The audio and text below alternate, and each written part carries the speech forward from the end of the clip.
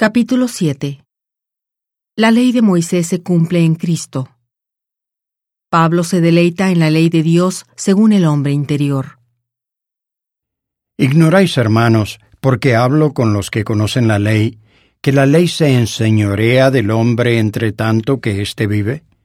Porque la mujer que tiene marido, mientras el marido vive, está ligada a éste por la ley, pero muerto el marido, libre es de la ley del marido. Así que, mientras vive el marido, si se une a otro hombre, se llamará adúltera, pero si su marido muere es libre de esa ley, de tal manera que si se une a otro marido, no será adúltera. Así también vosotros, hermanos míos, habéis muerto a la ley mediante el cuerpo de Cristo para que seáis de otro, a saber, del que resucitó de entre los muertos, a fin de que llevemos fruto para Dios. Porque mientras estábamos en la carne, las pasiones pecaminosas, que eran por la ley, actuaban en nuestros miembros llevando fruto para muerte. Pero ahora estamos libres de la ley por haber muerto para aquella en la cual estábamos sujetos, de modo que sirvamos en novedad de espíritu y no en lo viejo de la letra. ¿Qué pues diremos? ¿La ley es pecado? De ninguna manera. Pero yo no conocí el pecado sino por la ley, y tampoco hubiera conocido la lujuria si la ley no dijera, no codiciarás.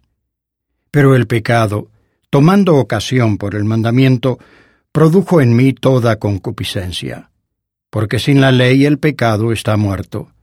Así que yo sin la ley viví en un tiempo, pero venido el mandamiento, el pecado revivió y yo morí. Y hallé que el mandamiento que era para vida, para mí era muerte. Porque el pecado, tomando ocasión por el mandamiento, me engañó, y por él me mató. De manera que la ley a la verdad es santa, y el mandamiento es santo y justo y bueno. Entonces, ¿lo que es bueno vino a ser muerte para mí? No, sino que el pecado, para mostrarse como pecado, por lo que es bueno produjo en mí la muerte, para que mediante el mandamiento el pecado llegase a ser pecaminoso en extremo. Porque sabemos que la ley es espiritual, pero yo soy carnal, vendido a la esclavitud del pecado. Porque lo que hago no lo entiendo, ni hago lo que quiero. Antes bien lo que aborrezco, eso hago. Y si hago lo que no quiero, apruebo que la ley es buena. De manera que ya no soy yo quien hace aquello, sino el pecado que mora en mí. Y yo sé que en mí, a saber, en mi carne, no mora el bien, porque el querer el bien está en mí, pero no el hacerlo.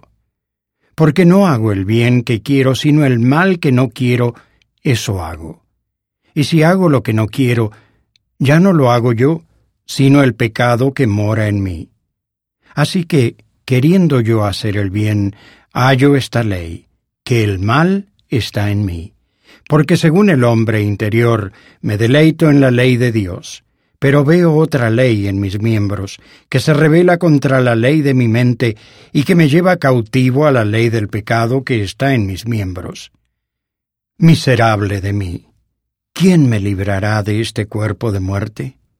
Gracias doy a Dios por medio de Jesucristo, Señor nuestro. Así que yo mismo con la mente sirvo a la ley de Dios, pero con la carne a la ley del pecado.